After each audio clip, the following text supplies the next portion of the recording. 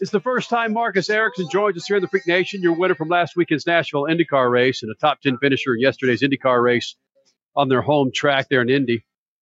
And Marcus, after a week to digest it, we still can't process how you got that win in Nashville after launching your car over Sebastian Bourdais. And I know you said after the race, you're not sure how in the hell you did it.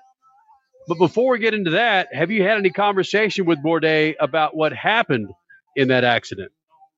No, so I actually texted him after the race and sort of apologized for it, ending his race like that. It was obviously not, I didn't want that to happen, basically. So yeah, I apologized to him, but he hasn't replied, so I don't know, maybe it's still upset. But yeah, I watched back the replay, though, and I gotta say I'm a bit surprised when I saw the replay, because I thought the guys ahead of him was sort of backing up, but it looks like they have quite a bit of a gap there to whoever was in front of him. So I don't know why because he went and then he backed off, and when he went, I went, and I heard green in my ears. They said, my spotter said green, green, green, and I went full throttle, and then basically Seb must have lifted up for some reason, and that's when I went over him. That being said, now that you've had a chance to go back and look at this race, the result, this doesn't happen in racing, Marcus. No, I think this is gonna go as one of the best comebacks I mean, I'm not an IndyCar history expert, but I'm sure it was not. It's gonna be up there on the list for sure. When I was there on lap 10 or whatever it was, and had to go through the pits and do a stop and go, I came out, I think, 20 seconds of the back of the pack in 25th position, and to then be a couple of hours later in victory lane celebrating my win was sort of, yeah, I like I said, I'm still sort of struggling to understand how that all happened.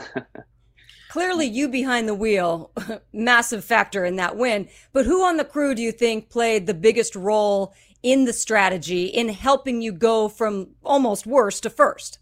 I think it was a true team effort, definitely my engineer Brad Goldberg and Mike O'Gara, they were playing the game there with strategy and everything, but it goes down to everyone. The crew did the pit stop. The pit stop's great. The way we changed that nose that was trashed on my car in time to not lose a lap was also obviously very crucial, because otherwise we would have been a lap down and it would have been game over pretty much. So there was a lot of things, and I would say the whole number 8 crew was a big part of this victory. And then coming into this season, I mean, you've had a really good season. I don't know what it is with you in street circuits, but that mojo is good. Coming into this season, though, did you feel the pressure that you had to put up or shut up? Was there so much pressure on you to win or to prove that, yes, I really do deserve to be here? Yeah, I mean, I went into this year's third year in the series, and obviously first 2 year was a learning experience for me. I thought the first year was a proper rookie year, and then the second year, so last year was a bit of obviously a special year with Corona and everything, and the schedule being all mixed up. But also for me coming into last year, it was a new team and a new team within the team with the 8-car group that mainly came from the GT side in Ganassi. So it took a bit of time for us to sort of get everything together and start understanding each other, and so it was a bit like a second learning year, I would say, last year. And then going into this season, I felt like now I could really start to show my potential finally. And like you say, I've had a really, really strong year. We've been working so well together as a team, and it just feels amazing to finally start showing everyone what I can do, and then my potential as a driver.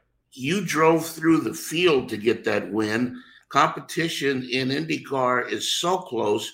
You must have found some little secret in that horrid track to get through those cars as fast as you did. Give us at least one of those places where you made up so much time. To be honest, it was not that many on-track passes. I think I did maybe 5 or 6 on-track passes, most of them being in the restarts. I was going down into turn 11 quite a few times on the inside there. So yeah, that was most of my passing was done in the restarts, and then obviously the strategy played out. well for us. And then I think the main thing with my win and the reason I won was the fact that when I got up front, I could keep the guys behind that were on better tires and better fuel, mainly Herta, who obviously was the fastest guy all weekend, and he was stuck behind me for a long time during that race. And then everyone else he was stuck behind, he got by after a lap or two, and with me, I sort of figured out a way to keep him behind, and I think that was the big thing and the big reason why I was able to win that race.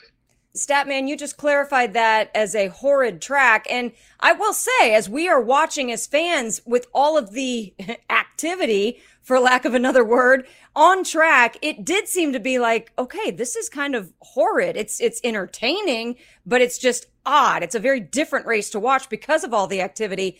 But you guys as drivers seem to have really praised this track.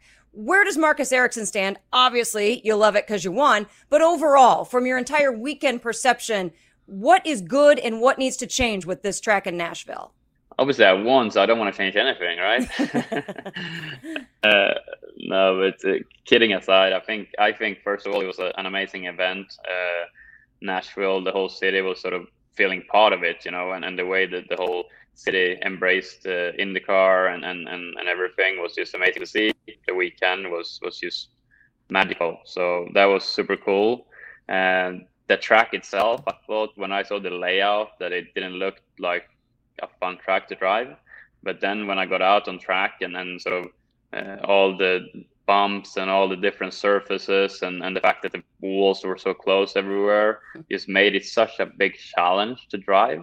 And I think that was the big thing for me, that it was so challenging to drive on the limit, and it took so much from us drivers to be fast around there that made it such a cool challenge that I really, really loved. So the more I drove the track, the more I really enjoyed it. And I think it's a really cool racetrack. Going ahead for the future, I think if anything, is the section from turn 4 to turn 8, where you can look at things to try and do something different around there. Obviously, that's a bit on the narrow side, and maybe if we can extend the straight a bit before turn 4 to create a bit of a better passing opportunity there, I think that could maybe help the racing. The media made a huge deal, a lot of hype about the bridge. To me, looking at it as a spectator, it looked like a place where you could pass and a braking zone at the end. Did you appreciate the bridge of all the things at the track? Yeah, I thought the bridge were really cool, and it obviously made great TV shots, and it felt really cool going over the bridge one way and then going back the other way. And obviously it was a bit bumpy, so if they can do anything about the bumps, that would probably help. But like I said, I think all the bumps and stuff like that just adds character and makes it even harder for us drivers to figure things out, and also for the teams. And it shouldn't be easy. It's IndyCar. It should be tough. So I like it. But it is true. You're winning these character tracks. Can we see your hands? Do you have blisters like from what many drivers have from Detroit? No, nothing. What? With all the bumps? I never get blisters. I don't know. I don't hold the wheel so strong. I just don't feel. Wow. Yeah, everyone else is complaining about blistering and all these things, and they're bleeding and sort of taping their hands. I never do that, so I don't know. I don't know what I'm doing wrong or maybe right there. No, right. Marcus Ericsson joining us here in the Freak Nation Lucas Oil Studios. And Marcus, we know your tenure in Formula One, of course, now with IndyCar. I would imagine, at least back in the day, maybe 10, 15 years ago, that Formula One drivers looked at IndyCar as being maybe a semi-pro baseball team to a pro baseball team, or maybe even Indy Lights to IndyCar. How do you, a former Formula One driver, look at IndyCar now? Is it almost an equal jumping off point for Formula One drivers moving to IndyCar? I think it's starting to become that, yeah, because the last couple of years, obviously the series has grown so much, and then it's so many positive things happening in IndyCar. And I think the fact that, first of all, Fernando went over and did the 500 and all that, and that brought a lot of attention. And then when I came over, and then now Romain came over, and, we've been both doing well and really enjoy our time here. I think all that has just created such a buzz around the series over in Europe and over in F1. So I know for a fact that there is a lot of former F1 driver and even current F1 drivers that is looking at IndyCar and seeing that as a strong option for the future. So yeah, I really think the series has some amazing momentum at the moment, and I'm the first one to say that it's just an amazing series to be part of. You look at the teams you drove for in Formula One, and frankly, they're not Ganassi, Penske-esque when I compare it to IndyCar. Now that you're with a top-tier team, do you regret rolling in Formula One with maybe some mid-level teams and not being with a top-tier team like you are in IndyCar with Ganassi? I don't want to say I regret anything. I think, everything is part of my journey, and I had a dream becoming a Formula One driver, and I reached that dream, and I had a great time there, even though I was in smaller teams and didn't have cars to really show my true potential. So I'm still proud of that, and I still think that I did, well in the circumstances that I had in Formula One. But with that said, I'm really, really happy that after my stint there, I took the jump and so went into the unknown and went over here to America to take the chance in IndyCar. And to be fair, I've always had my eyes a bit on IndyCar. I was, growing up in Sweden. I remember watching IndyCar, or whatever it was called back then, when Kenny was driving, Kenny Brack, and the fellow Swede. So I remember, watching late at night in Sweden with my dad, watching Kenny winning races and stuff here in America. So that was always sort of somewhere in the back of my mind, and I always wanted in the future at some point to come over and try IndyCar if I got the opportunity. So that's why, when my F1 career ended, that was the first thing I said to my management, is like, let's go to IndyCar, let's see if there's any opportunities there. So yeah, I'm really glad that worked out. How much has Kenny Brack been an influence in your career, and are you still with him, whether it's decision making or just for fun? So yeah, Kenny was actually my manager when I was 15 until I was 22, 23, something like that.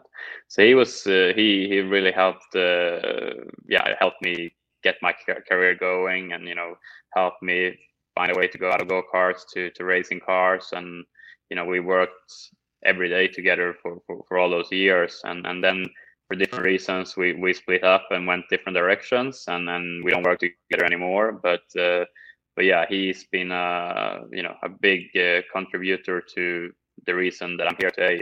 So yeah, I definitely have him to thank for a lot over my career. The Europeans, the first thing they say when they bring up IndyCar, at least it used to be, were the walls, like at Indy or at Nashville. They don't like the walls so close to the track. You mentioned it was a challenge. Do the drivers feel differently about that now? I don't know. I think I might be different to some other drivers, but I've always loved the sort of more old school type of tracks. I think that the modern tracks with big runoff areas and asphalt everywhere is sort of taking away a lot of what I love about racing. Obviously, we need to always push for safety, and driver safety is always top priority, and I appreciate that, and I think that's very important. But I also think that we need to have tracks that bites you if you go over the limit, and that's what I love about IndyCar, that you go to all these tracks where it's like more old school racing, and that's also one of the reasons why I love ovals as well, that you don't have any margin for errors on the ovals, and you need to build up to it. You need to trust your car, and you need to drive within the limits and be as close to the limit as possible without going over it. And that part of racing is something I've always enjoyed, and that's why I think IndyCar is something that really suits me and the way I see racing. Well, you've got some really good trainers, so to speak, or some coaches when it comes to ovals and some of these old school tracks. Tony Kanaan, Dario Franchitti, Jimmy Johnson. But there was a picture that was posted this week. You guys were all hanging out in Nashville. I think it was Dario that posted it, and it said family. So before we let you go, I want you to determine who plays what role in the family, the Ganassi family of all of you drivers. Yeah, so TK is definitely the clown of the family. There's no doubt about that. Dario and Jimmy, I guess, are the old mans. The wise old man. Dixie is still, he might be pretty old, but he's still like a kid, and he's still as fast as ever. So, and then I don't know, I'm there in between somewhere, and then Alex is obviously the kid. So he's the small kid. I guess that's about the Ganassi family. But yeah, joking aside, I think it's great to be part of that group. It's so many legends in that group, and the way we work together, how we get along, and how we can be open with each other and help each other in all these different scenarios. It's just been amazing. The big question, Marcus, did you have some Tennessee barbecue, or did you stick with a good old Swedish meatball or a shrimp sandwich there in Nashville? I missed out on the barbecue, actually. I had burgers and fries and shakes after my win. That was my sort of celebration. Wow. And a beer or two, I gotta admit. Oh, yes. But yeah, I've been on the bike and working out after, so I'm all good for the weekend leading up now. So you have to mention the chocolate. Husky. Yeah, and chocolate, of course. Of course, always chocolate after the races. Is pea soup and pancakes a thing in Sweden still? Yeah, every Thursday. Wow. That's true. You're laughing. That is like a true tradition. Pea soup with mustard and then pancakes. That's like the Thursday lunch in Sweden. There you go. Okay, duly noted. I guess It is very tasty. Yeah, I'm really impressed you knew about that. Hey, that is, thank you, Google. Well, Google's a friend of mine, Mr. Google. He's a good guy, man. Hey, Marcus, thanks for doing this, buddy. Good luck to you this weekend in Indy. Thank you so much. Appreciate it. Thanks for having me on the show.